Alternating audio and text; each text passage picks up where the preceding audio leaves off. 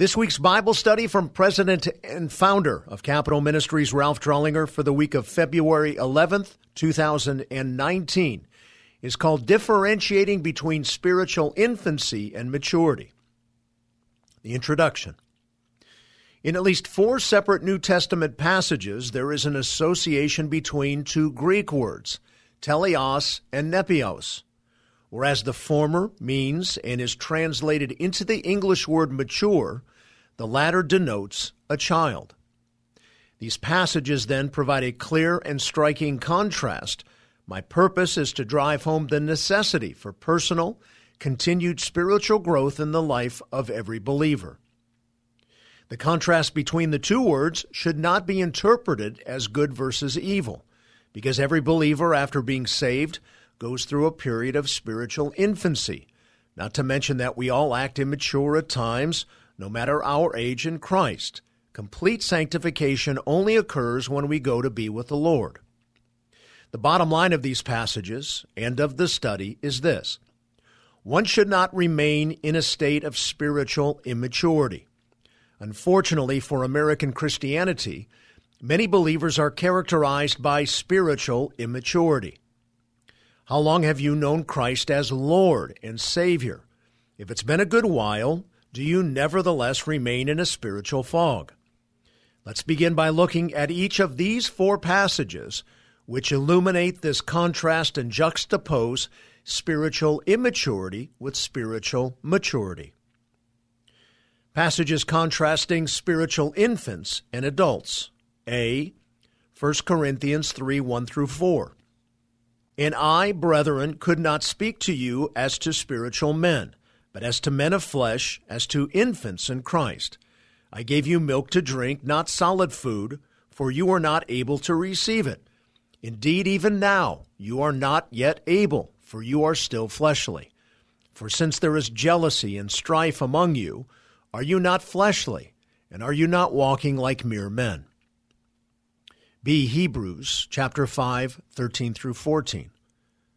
For everyone who partakes only of milk is not accustomed to the word of righteousness, for he is an infant. But solid food is for the mature, who, because of practice, have their senses trained to discern good and evil. C. Ephesians 4, 13 through 14. Until we all attain to the unity of the faith and of the knowledge of the Son of God, to a mature man, to the measure of the stature which belongs to the fullness of Christ. As a result, we are no longer to be children, tossed here and there by waves and carried about by every wind of doctrine, by the trickery of men, by craftiness in deceitful scheming. And D. 1 Corinthians 14, verse 20. Brethren, do not be children in your thinking, yet in evil be infants, but in your thinking be mature. Before we look more closely at each of these passages and observe how they illustrate the stark contrast between spiritual immaturity and maturity, you may be already asking yourself the question, how does one grow out of the former and into the latter? Romans 12, 1 through 2 spell out the means by which the believer grows from infancy to maturity. Therefore, I urge you, brethren, by the mercies of God, to present your bodies a living and holy sacrifice, acceptable to God, which is your spiritual service of worship. And do not be conformed to this world, but be transformed by the renewing of your mind, so that you may prove what the will of God is, that which is good and acceptable and perfect. As seen in this passage, spiritual growth occurs when the believer is transformed by the renewing of your mind. And the renewing of your mind happens at the rate by which he or she learns the Scripture and obeys it. Remember, importantly, Scripture states of itself in Hebrews 4:12, the Word of God is living and active and sharper than any two-edged sword, and piercing as far as the division of soul and spirit, of both joints and marrow, and able to judge the thoughts and intentions of the heart. Accordingly, Scripture has the power, since it is living and active, to transform an individual from childhood to adulthood to the degree he allows it to renew his mind. Therefore, renewal and transformation are tantamount to knowing and obeying the Word of God. To elaborate even further, 2 Corinthians 10:5 instructs the believer to take every thought captive to the obedience of Christ. Do you in any way block the Word from transforming your thinking?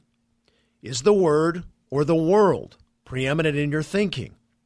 In a closer examination of these passages that contrast adults with infants, let us examine some of the specific indicators therein revealed that characterize each. Which of these identifies you? 3 characteristics of spiritual infants. Let us now exegete particular portions of the aforementioned passages of contrasts in the order I have listed them, in order to underscore the following summary identifiers of spiritual infancy. A. Infants do not listen. I, brethren, could not speak to you as to spiritual men. Paul's use of the word brethren denotes that he is addressing believers in the church of Corinth, those who are saved. His point being, even though they were saved, he could not communicate with them in a manner normal for mature Christians speaking with mature Christians.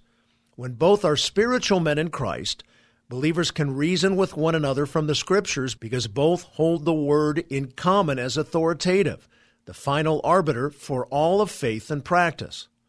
However, when one says he is a believer but will not respond to the clear teachings and authority of the Word of God, it is fair to classify him or her as an infant. Conversely, Paul had to speak to them as men of flesh, as to infants in Christ. He could only give them milk to drink and not solid food, for they were not able to receive it. Milk contrasted with solid food is a fitting picture, denoting the believer's inability to digest the Word of God. Many American believers today are similar to children who want candy and dessert versus a regular, nutritious meal that will supply their real needs for strong, healthy growth, carbs versus protein. That's to say this: the mature in Christ dine not only on the Word, but commentaries, systematic theologies, church history, Christian biographies, etc. How are your reading habits? How is your library coming? Metaphorically, every serious believer needs to be in the weight room, downing protein shakes and watching his carb intake.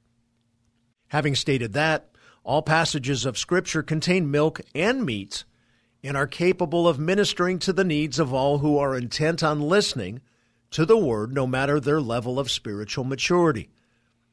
It is incumbent on both the teacher and the pupil to ascertain what God wants each person to learn from the passage under study. What is tragic, however, is for the pupils to demand that the teacher offer only milk and/or for the teacher to never go so deep as to challenge the students in areas where they are immature and sinning. For instance, as a teacher of God's Word, I must say the following: those believers who sponsor the National Prayer Breakfast should be canceling it instead. Why would believers sponsor an event historically characterized by religious syncretism that hurts rather than helps the propagation of singular, saving faith in Christ alone? Such syncretism invokes God's wrath on our nation, not His blessing. The previous stated is illustrated of the job of a Bible teacher per Paul's admonition of his understudy, Timothy, in 2 Timothy 3:16 through 17. The spiritual leader and Bible teacher will undergo a stricter judgment, James 3:1, and cannot shrink from declaring the whole counsel of God, Acts 20:27, no matter how folks within the sound of his heralding may choose to respond to him. Remember, America's greatest theological mind, the uncompromising Jonathan Edwards, was thrown out of his church because he wouldn't marry an elder's child to a non-believer. Generally speaking, the present-day relevant admonition illustrates my point. Do you intently desire to listen and obey the Word, or are you occupied with your own thinking and way of doing things? Remember, For everyone who partakes only of milk is not accustomed to the word of righteousness, for he is an infant. Babes in Christ tend to avoid strong doses of the word because they know the word will convict them of their wrongdoing, and their consciences will prod them to change. Although they may publicly and verbally accede to sola scriptura, when God's book trumps personal desires, infants reject its authority because, like a baby trying to digest a steak dinner, they are not accustomed, apeiros, to bowing to its right wayness. Believers who shrink from studying the Word telegraph their spiritual immaturity. Infants may even attempt to discredit the Word in their desires to rationalize and justify self-serving actions. B. Infants rebel. Indeed, even now you are not yet able, for you are still fleshly. The Corinthian believers had heard and received the gospel at a much earlier time, yet they still walked as though they weren't saved by God through Christ. This is grossly abnormal for any Christian. They were passive and or rebellious regarding their new life and position in Him. They were rebelling against God's command, for all believers are to walk by the Spirit, and you will not carry out the desire of the flesh, Galatians 5:16. What are the desires of the flesh? They are evident in 1 John 2:16, the lust of the flesh and the lust of the eyes and the boastful pride of life. Elsewhere, Paul states similarly, do not quench the Holy Spirit, 1 Thessalonians 5:19. It is the ministry of the Holy Spirit in the life of the believer that secures the victory over, respective to, 1 John 2:16, sexual lust, covetousness, and self-centeredness, sins all too present on the hill. The power of the ministry of the Holy Spirit parallels the degree to which believers allow the Word of God to richly dwell within them. Cross-reference Ephesians 5:18 and Colossians 3:16. It is biblically infantile for anyone to name the name of Christ and yet continue to display spiritual immaturity and latent insurgency toward God by refusing to adhere to the precepts of His Word. Throwing protein-rich food from the high chair is unacceptable. It is rank rebellion. C. Infants display jealousy and cause strife. Notice the progression here relative to the first three characteristics. Immature believers do not listen to good counsel. They rebel and affect others in the body of Christ. For since there is jealousy and strife among you, are you not fleshly, and are you not walking like mere men? Where jealousy exists attitudinally, strife will result visibly. The former is a sinful, immature emotional feeling, and the latter is a manifestation of selfishness and provocation. Accordingly, immature believers cause division in the body of Christ. Why? Because in their infancy, it's still all about them versus God's glory. The babe in Christ has difficulty putting away the old self, cross-reference Ephesians 4:31, his self-centered ambitions, and quest for significance. But in truth, as Paul said of himself in Galatians 2:20, I have been crucified with Christ, and it is no longer I who live. Every mature believer must live within an attitude of being dead to self. So why all the quest for personal glory? Our goal as believers is God's glory. Accordingly, when faced with a decision regarding personal interests over those of the body of Christ, we are to choose the latter. Infants in Christ, states our passage, walk like mere men. Or said another way, they act like non-believers. 4 characteristics of spiritual adults. A. Adults are trained and discerning. But solid food is for the mature, who because of practice have their senses trained to discern good and evil. This contrasting portion of the second verse in the introductory sidebar is easy to see and understand. Spiritually mature individuals, because of their regular diet of the Word, have the ability to discern truth from error. They are trained to see life through the lens of the book penned by the author of life. A parallel passage to this is 1 John 2, 12 through 14.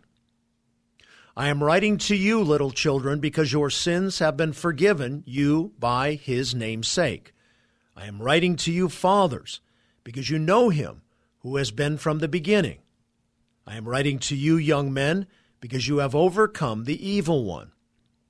I have written to you, children, because you know the Father. I have written to you, fathers, because you know him who has been from the beginning.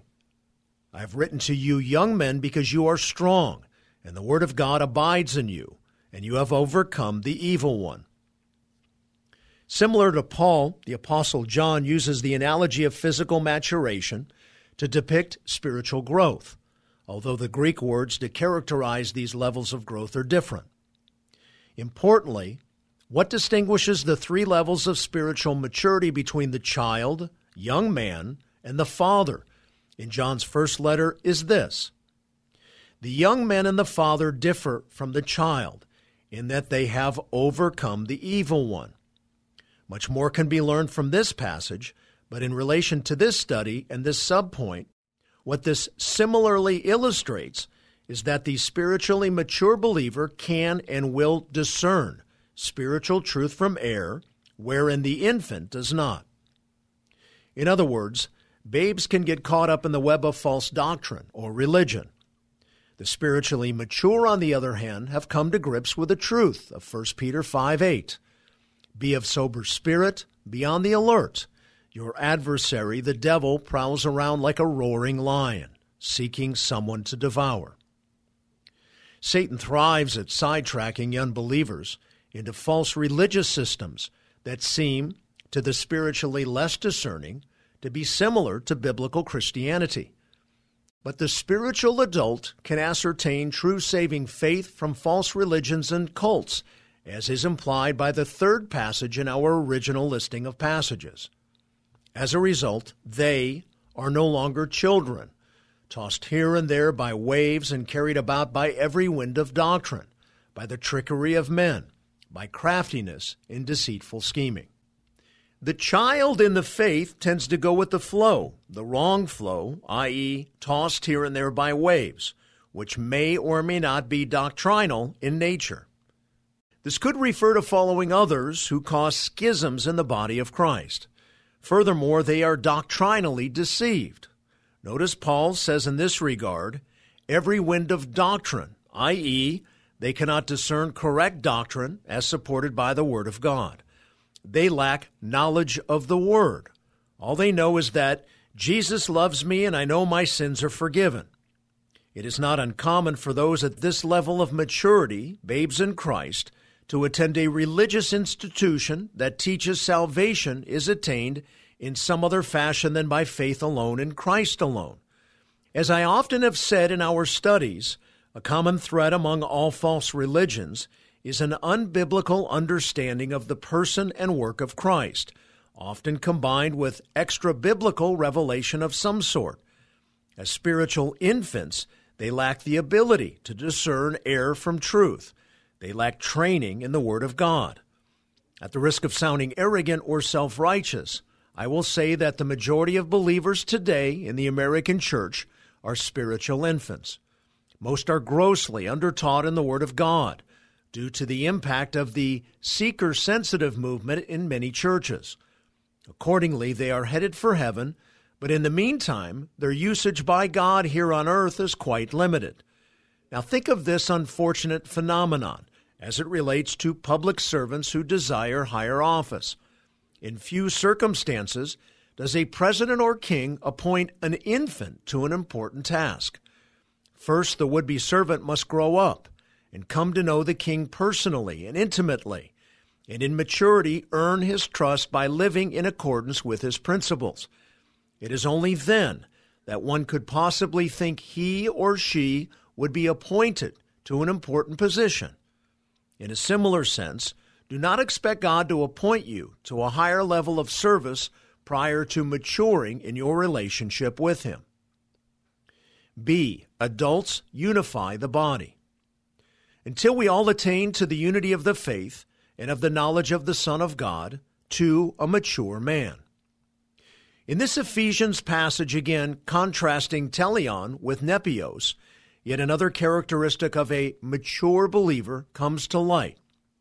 Mature believers are critically sensitive to the unity of the body of Christ.